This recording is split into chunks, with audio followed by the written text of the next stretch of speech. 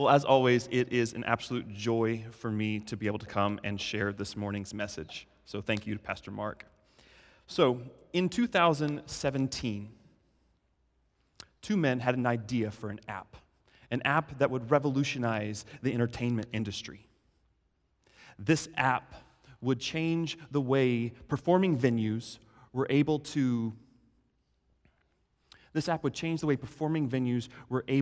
to get performing artists to book on their venues. Okay? So they had this idea for an app. And so in order to kickstart that app, in order to kickstart it off and to attract investors and get a lot of media hype and buzz over this app, what they did is they cast this vision. And they cast a vision over I'm sorry, my iPad is not behaving at all. There he goes. There we go. They cast a vision for a super exclusive music festival that would blow away any and all expectations. Okay? So with a couple of people, they cast a vision they envisioned, a private tropical paradise. They envisioned a fleet of private yachts, secluded bungalows, okay? Celebrity and gourmet chefs, supermodels, and social media influencers from all over the world lounging around to a lineup of some of the best live music this world has to offer in what would sure to be an unforgettable experience. It was called the Fyre Festival, okay? The Fyre Festival. And so what happened, there was tickets and day passes were going anywhere from $500 to $12,000 for a day. And they had sold 85% of their tickets within the first 48 hours. By all appearances, this looked to be the party of the century. But there was one gaping problem, okay? They weren't ready for that kind of growth. Because as potent and as intoxicating as that dream was, the logistics of trying to throw a huge music festival on a secluded tropical island with zero infrastructure just couldn't bear the load of the dream. Things quickly started to spiral out of control.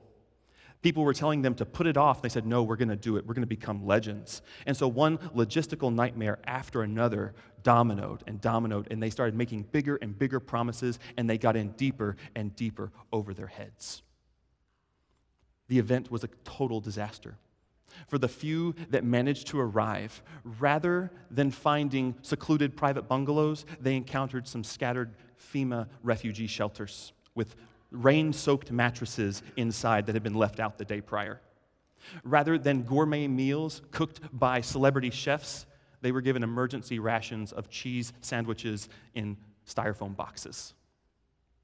Now, when the dust had settled from this event, the chief organizer was convicted of defrauding investors out of a little over $26 million. Okay? And to this day, the Fyre Festival remains one of the most potent reminders in recent memory of the dangers of casting vision for explosive growth without having the capability of sustaining that growth. Desire and grit is simply not enough. Now, from our vantage point, we can throw sticks and stones at events like this all day long, right? But I can't really fault these men in what they wanted. What these men wanted was immediate, explosive, meaningful growth.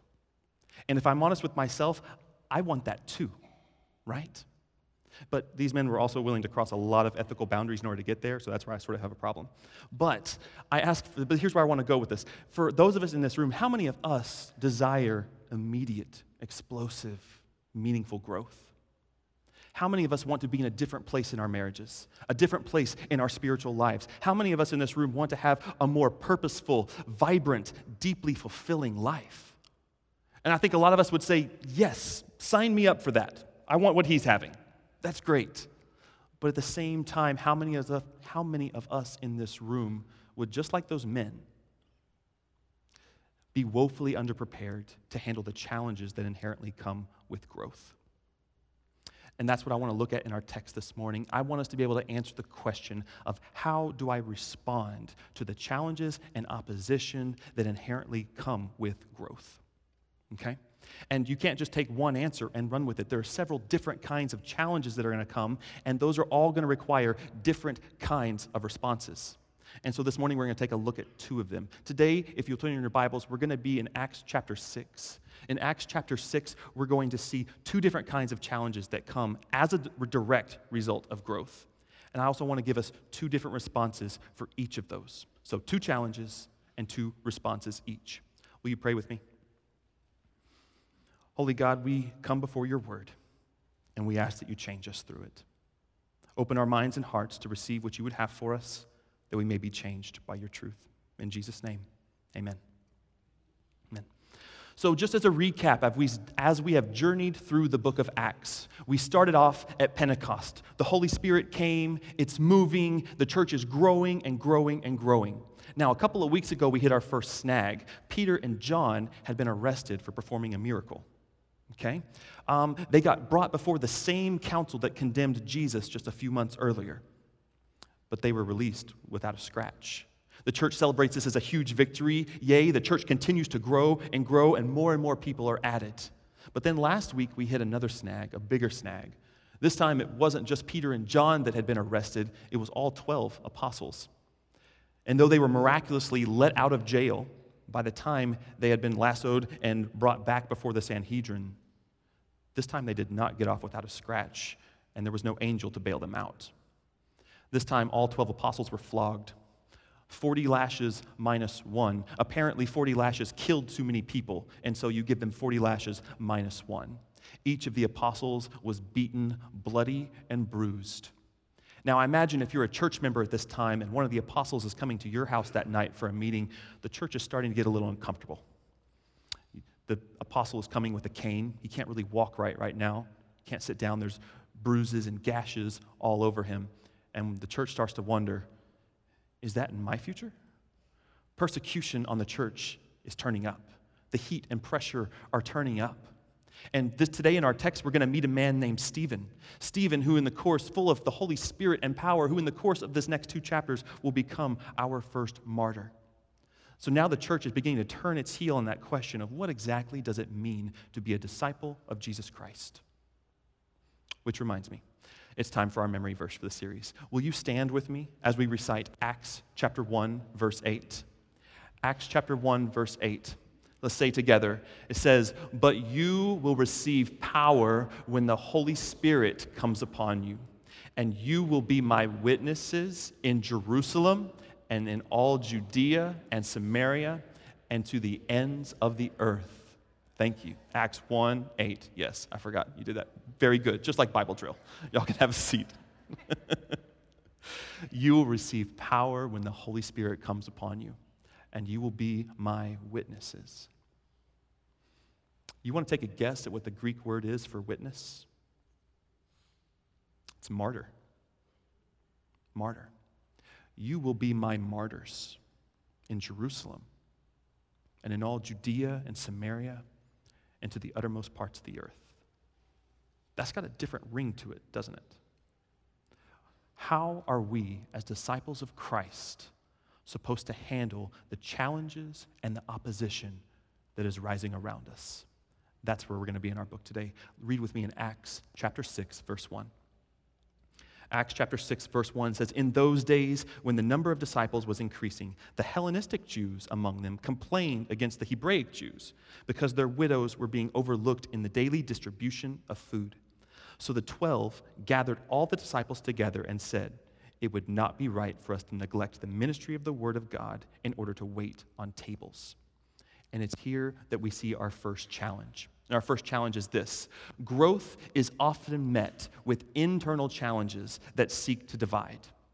Now, I hope in that passage we just read, it strikes you that the source of strife and contention is coming from within the church. This is the first time that we've seen that. Okay? And so what I want to do is I want to zoom in on this problem a little bit, and then we're going to circle back to ways that we can respond. Let's look at this problem just for a second. First, there is a cultural element. When it says the Hellenistic Jews and the Hebraic Jews, that was a cultural divide in their day. Okay? So for the Hellenistic Jews were those who had adopted much of Greek culture, Greek thought, Greek customs, Greek language. They couldn't speak Aramaic. They couldn't read the Hebrew scriptures. So if they were going to interact with the scriptures, they had to read the Septuagint, which was the Greek translation of the Old Testament. Okay? Now, that stood in stark contrast to the Hebraic Jews. The Hebraic Jews, they considered themselves more of the true Jews. Okay? They rejected a lot of Greek culture and Greek influence on society.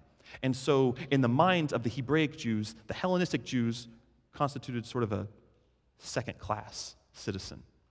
Okay? So those are the dynamics that are at play here. And it's the Hellenistic Jews that are calling out the Hebraic Jews and saying, something's not right. This isn't right. Your widows are getting food and ours are not. They're calling out the fact that your cultural prejudices have infiltrated the church. And we got to do something about that. And so the church, and that's not just the apostles, all of the disciples, all of the church and all of the apostles are going to have to take a hard look at that, at the cultural elements involved. So not only are there cultural elements, there's also logistical elements, okay? Now, in the Greek text, you know how in the first few chapters we saw and their numbers were being added to daily, okay? The language in the Greek changes. They're not even saying addition anymore. They're like, we have surpassed addition. This is just multiplication. In the days, the church is multiplying and multiplying and multiplying. The logistics of ministry have gotten so crazy that the disciples cannot handle the influx of needs and resources, okay? Now, you can imagine Jesus' ministry really didn't focus on taking the disciples aside and teaching them how to handle church finance. Okay? That wasn't his focus. And so you can imagine the disciples are pretty frustrated at this point, because at this point, the overwhelming logistics of ministry have divided them from their strengths. It has divided them from their purposes, and they are no longer able to minister effectively. Now, it's also not hard to see how this can play true in our lives as well, where our to-do lists get so long and so out of control that we lack the ability to do anything well. We're surface level on so many things, but can't go deep in anything. That's the challenge that the disciples are facing. They have an internal issue that is seeking to divide them. And so what are they going to do? And so this is where we see our first response. How do they respond to internal challenges? Response number one, they realign with the purposes of God. They realign with the purposes of God. They understand that their purpose is to minister the word. And though it's equally important to minister to the physical needs of the congregation, they need to stay specific to their calling. And even in the Greek, the word minister for minister the word and wait on tables is the same word. And so they're not saying that this is some subpar task and we need to be ministering the word, y'all can wait on tables. That's not what they're saying. They're saying these are equally important, but we need to focus on our purpose.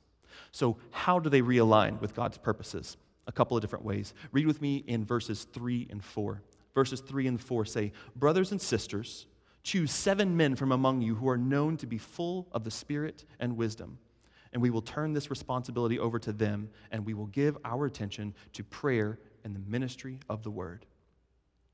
First, they realign with the purposes of God by prioritizing the Holy Spirit to lead those who lead ministry. This, in a lot of other contexts, this is considered the first commissioning of the first deacon board ever. Okay? And what is the requirement for these first ministers, these first deacons? To be full of the Holy Spirit. Very first thing. If they're not full of the Holy Spirit, their names do not get put forward. Okay? And that says something to us. It says that the Holy Spirit needs to be in the front seat of the church. That if the Holy Spirit is not in the front seat, then the flesh is in the front seat, and the flesh is going to be taking the church in an entirely different direction. If the church is the work of the Holy Spirit, then the Spirit needs to be in the front seat. Another thing that it tells me is that if there is someone who is led by the Holy Spirit, then for me, I don't care about their age. I don't care about their gender. I don't care about their personality type. I don't care about their ethnicity. I can follow them. Why? Not because I necessarily trust them, because I trust the Holy Spirit, and I trust the Holy Spirit to be guiding them. That's where we are. The second thing the apostles do to realign themselves is by drawing boundaries to protect their purposes. They narrow their focus, and they take out the things that are unnecessary. We read earlier in the text the disciples give their attention to prayer and ministry of the word. Some of your translations have, we devote ourselves. And I think that really captures a little bit more of the power of the words. They're not saying that we're just going to look at those. They're like, we're going to zoom in on these. We are going to focus on these, and we are going to ignore the things that distract us from those purposes. So everything that we do needs to be in the service of those two purposes. For them, it's prayer and ministry of the word. So, our first response is to realign with God's purposes, and we do that by prioritizing the Holy Spirit and drawing boundaries to protect those purposes. Now, a second way that we can respond to internal challenges can be found in the following verses. Will you read with me in verses 5 and 6? It says, "This proposal pleased the whole group, and so they chose Stephen, a man full of faith and of the Holy Spirit, also Philip, Prochorus, Nicanor, Timon, Parmenas, and Nicholas from Antioch, a convert from Judaism. And they presented these men to the apostles, who prayed and laid their hands on them." Here we see the disciples not only realign themselves with God's purposes, but they decide to confront the broken system. They confront the broken system. And I want to pause right here and just kind of camp out on this idea for a bit, because the systems of the church are not really in play yet. The concrete hasn't dried. And in this time of flexibility, I think the church was able to wrestle with some really basic questions, such as, why do we make systems anyway? Why are we making this system? Answer: to minister to the needs of the people. The system's purpose is to minister to needs. And if the needs are not being met, what do you need to change? You need to change the system. Okay? Now, we're about to see that contrasted in a minute when we get to the Sanhedrin and Stephen's opposers, because they are going to value the system above all else. You do not threaten the system. But the disciples are willing to change that system. Okay? And I think that bears some relevance for us, because in this time of rapid growth, the people's needs are changing, and therefore the system needs to change along with those needs. Now, one way that the early church decides to confront their brokenness, to confront their system, is by valuing multiple perspectives. Okay? Multiple perspectives. And this is huge, especially for us today. It doesn't matter what century you're in. They didn't just want to create an echo chamber of people who all thought and acted the same way. They wanted to put together a truly diverse group of people to lead this ministry. Let's take a look at the names again. What are some of those names? Prochorus, Nicanor, I don't know if I'm pronouncing these right. Timon, I say Timon, like Timon and Pumbaa, right? Parmenas, there's all sorts of things. These are all Greek names, okay? One person in the text is even explicitly mentioned as a Greek convert from Antioch, okay? Why is that important? It's because he was a foreigner. He wasn't born in the church. He wasn't born in Judaism. He was going to have fresh eyes, okay? This is the group of people that the church has decided to lead ministry. Okay? This shows how serious the church was, and not only creating a system that was fair, but also making sure that it was saturated with the Holy Spirit from the ground up. And what did the disciples do? They prayed over them, laid their hands on them, and commissioned them for their task. Go. As I was thinking about how to bring this home for us, I'm asking myself, what does it look like for us to be able to realign with the purposes of God? And what does it look like for us to confront the brokenness in our systems? And I just have to say from the outset, I know that sounds really glib and happy and easy. Well, what you need to do if you want to face internal challenges is you just need to realign with God and confront the brokenness in your system. But I can tell you, I know from personal experience, it is some of the hardest work that you will ever have to do. It's hard. A lot of times it feels like the systems that we're tearing down pieces of ourselves. And in a lot of ways, I guess we are. I received an email this week, an update from RZIM Ministries. And for those of you who are unfamiliar with Ravi Zacharias International Ministries, it's a ministry that focuses on apologetics, which is interacting with other religions and other worldviews, especially in the context of college campuses. It had a huge impact in my life. And its motto is helping the believer to think and the thinker to believe. Well, about this time last year, Ravi Zacharias passed away. Its founder and namesake passed away. And about the same time, there were some very troubling allegations of sexual misconduct and deep sexual sin that had been going on for years. And so the board of directors put everything on a full-on stop and hired a third-party investigative firm to handle the investigation.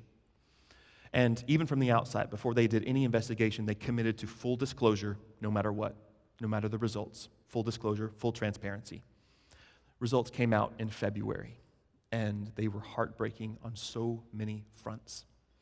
And if I had to summarize the video that Ravi's daughter, Sarah, gave in their video this week, it would be exactly what we're talking about. Right now, their organization is devastated. They are trying and seeking the Lord's will, praying to realign with God's singular purpose for their ministry. And at the same time, they're tearing down much of their broken system. They are totally restructuring and reorganizing from the ground up. They're tearing down a system that they thought was safe and good and whole in an effort to build something even better. So that's what it looks like when we're dealing with internal challenges that seek to divide us from the inside. But let's shift our focus now to what it means when our challenges and our opposition comes from the outside. And our second challenge is this. Challenge number 2. Growth is often met with external opposition that seeks to destroy. So if you'll bear with me, we're going to read the rest of our passage, and then we'll come back and zoom in. Okay, read with me starting in verse 7. Verse 7 says, the word of God spread. And the number of disciples in Jerusalem increased rapidly, and a large number of priests became obedient to the faith. Now Stephen, a man full of God's grace and power, performed great wonders and signs among the people. But opposition arose, however, from members of the synagogue of the freedmen, as it was called, Jews of Cyrene and Alexandria, as well as from the provinces of Cilicia and Asia, who began to argue with Stephen. But they could not stand up against the wisdom the Spirit gave him as he spoke. So then they secretly persuaded some men to say, we have heard Stephen speak blasphemous words against Moses and against God. And so they stirred up the people and the elders and the teachers of the law. And they seized Stephen and brought him before the Sanhedrin. They produced false witnesses who testified, this fellow never stopped speaking against this holy place and against the law. For we have heard him say that this Jesus of Nazareth will destroy this place and change the customs Moses handed down to us. Now, just like last time, I want to take a minute. I want to analyze a few qualities of this problem and then circle back to how we can respond. Okay? The main thing I want us to notice about this kind of opposition is the different kinds of forms that it takes throughout this passage. If you remember the first few verses we just read, we saw that their first tactic was just blatant, overt opposition. Just plain old opposition, plain and dry. Okay? And personally, of all the tactics, I like this one the best. Right? It's cleanest. I like a fight where I can actually see my enemy. Okay? So in this context, Stephen says something. Opposition disagrees. Excellent. We have a debate. We can defend our position. And in classical public debate, one idea is pitted against another idea. And so if one idea stands up better to the test of reality, if it's more coherent, more cohesive, it stands to the rigors of reality, then that idea wins. And we can say, because this is a marketplace of ideas, it doesn't need to devolve into modern debate to where if you can't stand up against the validity of an idea, you attack the person. And if you attack the person and say their mom's ugly and so their idea shouldn't matter anyway, that's not classical debate. It's one idea versus another. And so that was their first tactic. Just have a debate. But notice the text makes clear that Stephen schooled them in debate at every opportunity. It says they couldn't even stand up to the wisdom that the Spirit gave him as he spoke. Okay? So these people had two choices. They could either realign their understanding of who Jesus was, or they can protect their broken system. And that's what they chose to do. They protected their broken system, and they were willing to play dirty to do it. So not only can opposition just be overt, it can also be covert. Let's read together. Let's continue in verses 11 and 12. It says, then they secretly persuaded some men to say, we have heard Stephen speaking blasphemous words and against Moses and against God. So they stirred up the people and the elders and the teachers of the law. Opposition just went underground. They won't oppose him to his face anymore because they'll lose. And so they have to go around back. Okay? So they go around back, and notice they start stirring up the people. And that gets the elders' attention because the people are upset. And then the elders start getting a little upset. And that attracts the attention of the teachers of the law, the upper echelon. And so now we have this, people are stirred up, the elders are stirred up, the teachers of the law are stirred up. And that was their intention. Now, I know at this point, some of you might be saying, whoa, Rob, are you telling me that there's actual people who would intentionally broadcast a false narrative to intentionally sow seeds of distress and strife and division among the people, all to advance a political agenda? No way! That would never happen today. Thank goodness. Waiting for those relevant biblical passages, right? That's exactly what has happened. Opposition can be overt, it can be covert, and it can also be outright deceitful. They can't beat him by telling the truth. They can't beat him by even quoting him. And so they have to lie and twist what he says in order to rile up the establishment.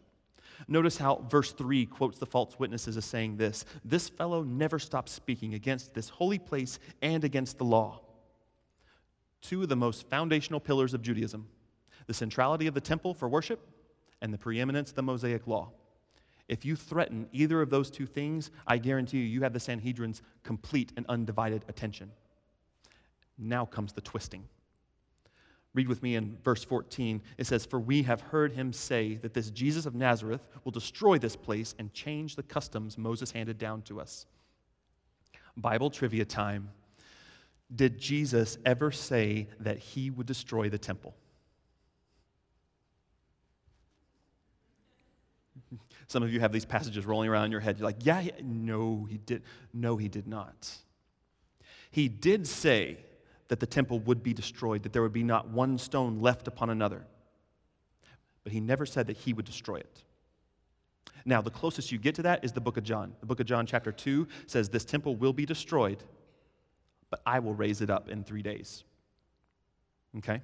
So that's the closest we get. So they have to twist Stephen's words in order to drive home a point. That's not what Jesus said. And now the fun part is this: he will change the customs that Moses handed down to us. Now, I could get into some deep rabbit holes on this, but here's the thing. It's one thing to speak against the law of God, and it's another thing to speak against the customs of people that surround the law of God. People have been arguing about this for 2,000 years.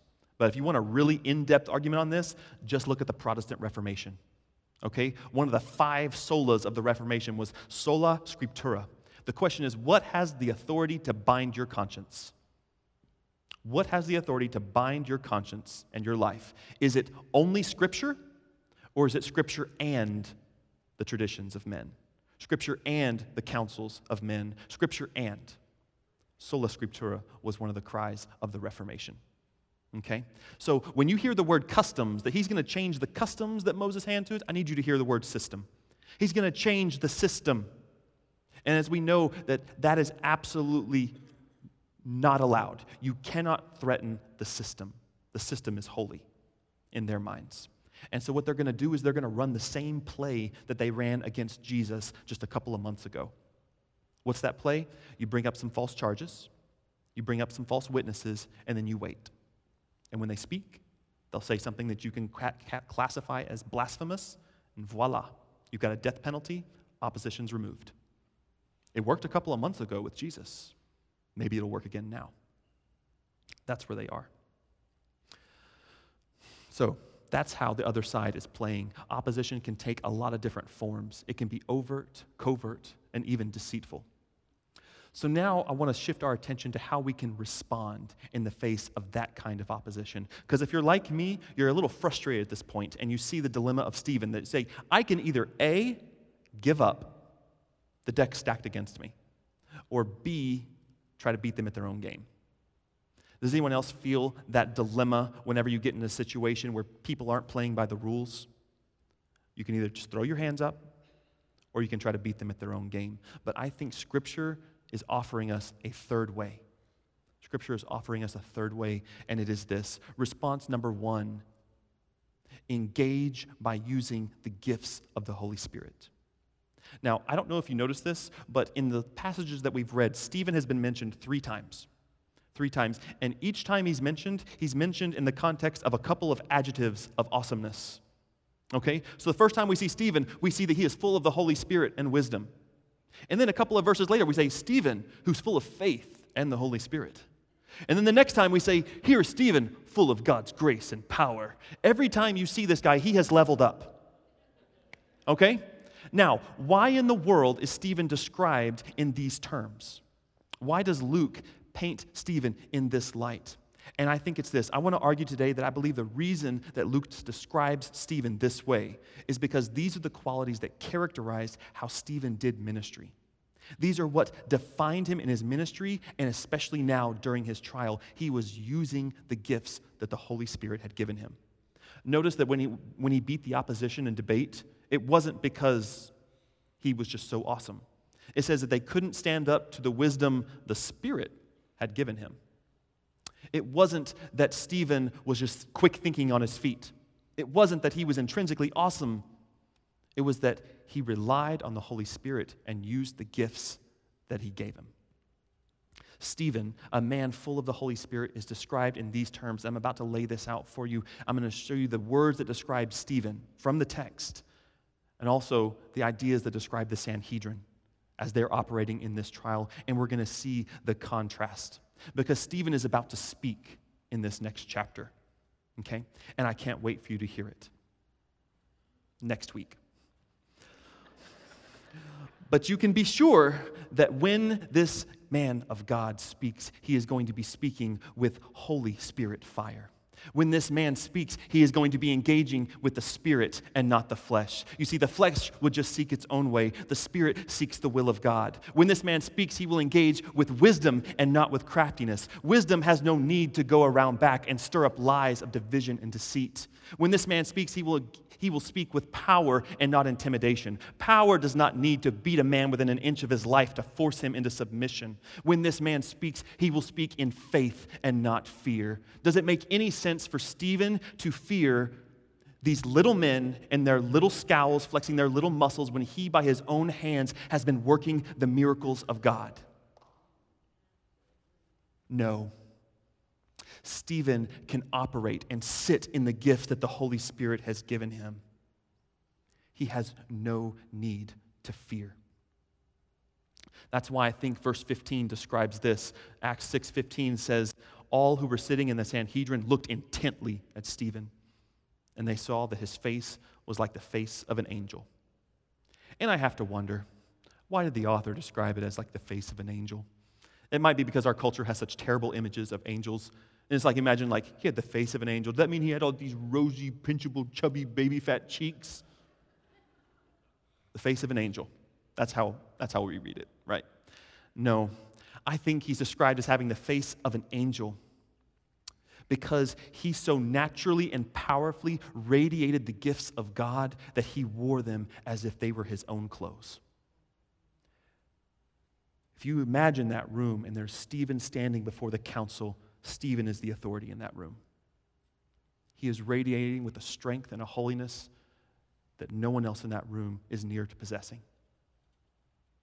We engage with the gifts that the Holy Spirit has given us. That is how we do against opposition who has fully stacked the deck against us. And then lastly, we engage by drawing strength from the Father. I'm reminded of Isaiah 41:10. That says, do not fear, for I am with you. Do not be dismayed, for I am your God. For I will strengthen you. I will help you. And I will uphold you with my righteous right hand. We do not find our strength, ladies and gentlemen, by pulling ourselves up by our own bootstraps. We find our strength by drawing it from him who holds all strength. I hope at this point you can sort of feel Stephen's dilemma, because it's real. How in the world is Stephen supposed to go on? Because we know the story. The enemy has stacked the deck. Stephen is about to die. But that's not the point. The point is, how is Stephen going to play the game? And sometimes the hardest thing for us to realize as Christians is that God did not bless Stephen with those supernatural abilities so that he could win a rigged game. If our only motivation for holding on to God and Jesus is so that he would give us a leg up to be able to win the rigged games of this world, we need to take a harder look at the cross. The cross shows us that God is not interested in winning games rigged by cheaters. But in fact, when we play by God's rules and engage the gifts of the Holy Spirit, we find that we have actually entered into a much, much, much larger game with much higher stakes that make these little rigged games, even the ones where our lives hang in the balance, look small by comparison. And even should we lose some of these small rigged games, if we are playing by God's rules, those losses are actually the victories. The cross has the final word. What looked to be the instrument of ultimate shame and defeat and death was actually the instrument of Christ's highest glory. His highest victory came through the cross. That is why Josie mentions the mystery of the cross. God used the symbol of defeat and shame and death and turned it into the symbol of absolute, unequivocal, undeniable victory now and forevermore. That's what it is to draw on the strength of the Father. For some of us, that might mean that we are wrongfully fired from a job. Which game are we going to play? Whose rules are we going to play by? Some of us, we might be defrauded. Some of us, we might have our names dragged through the mud, our careers destroyed. Okay, which game are we going to play? Are we going to be dumb enough to try to muscle up to win a rigged game? Or are we going to engage with the gifts that the Holy Spirit has given us and draw our strength from our Father? In the opening scene of the third movie in the Hobbit trilogy, Battle of the Five Armies, Smaug, a great and terrible dragon, has just laid waste to Lake Town. Okay? Everything's on fire. Everything's burning. And so, in a final desperate attempt to slay this dragon, a lone bowman and his son climb a tower to see if they can get one last shot to release their last dragon arrow. And as they reach the top of this tower, the bowman realizes that his bow has been broken. The dragon turns and sees his helpless condition and immediately begins to taunt him. He's like, oh, that's such a pity. You are alone. You are forsaken. You will burn and die. Is that your son? You can't save him from my fire. You will both burn and die. And so the bowman tethers his bowstring between two of the last pillars of that column. He positions his son right in front of him, facing him, and placed the shaft of an iron arrow, more of a spear, over his shoulder. He pulls the bow tight. The child is petrified, is terrified, shaking and crying. And the bowman says, no, son, you look at me. I need you to stay still. You look right at me. The sounds of the village burning are all around. And the dragon unleashes another set of taunts. And he says, there is nothing for you to do now but die. Nothing awaits you but death. And the dragon charges. Okay? At this, the child starts shaking again and tries to turn around to see the approaching dragon. And the father quickly checks his son. He's like, no, son, you look at me. Look only at me. Don't look at him. You stay with me. And he draws the bow taut, releases the arrow, and slays the dragon. In so many ways, we are that son. We are that son. The enemy taunts. The enemy lies. The enemy destroys, and the enemy divides. But through all that, the Father says, no, child. You look at me. Only look at me. He's been defeated. I've got him. Don't play his game. You stay right here and you draw strength from me. As the church grows, opposition will come. Opposition from within, opposition from without. Persecution will rise and the church will grow all the more. But for us in this room and those of us watching online, may we as Life Point Church, may we pave the way for even more growth by engaging with the Holy Spirit that He has given us, by drawing strength from the Father. And may we have the courage to confront the very worst in ourselves and realign us with the purposes of God. Let's pray together. Holy Father, we look at the story of Stephen and we cannot help but think, What a rigged game. And Stephen is doing everything right. Stephen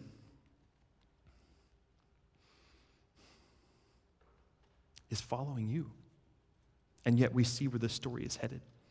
And we remember Acts 1:8 that you will be my martyrs. And so we wrestle with the question of what does it mean to be a disciple of Jesus Christ? God, we are yours. We have been convicted and convinced of your truth, and we are yours through and through. May you give us the strength to follow you. The strength to follow you when challenges arise and when opposition arises. May we not be goaded into playing the rigged lesser games of this world, but may you draw our eyes up and may we rest in your Holy Spirit. May we engage those gifts and may we join you in your great game. For this we pray and ask in the risen and victorious name of our Lord Jesus Christ. Amen.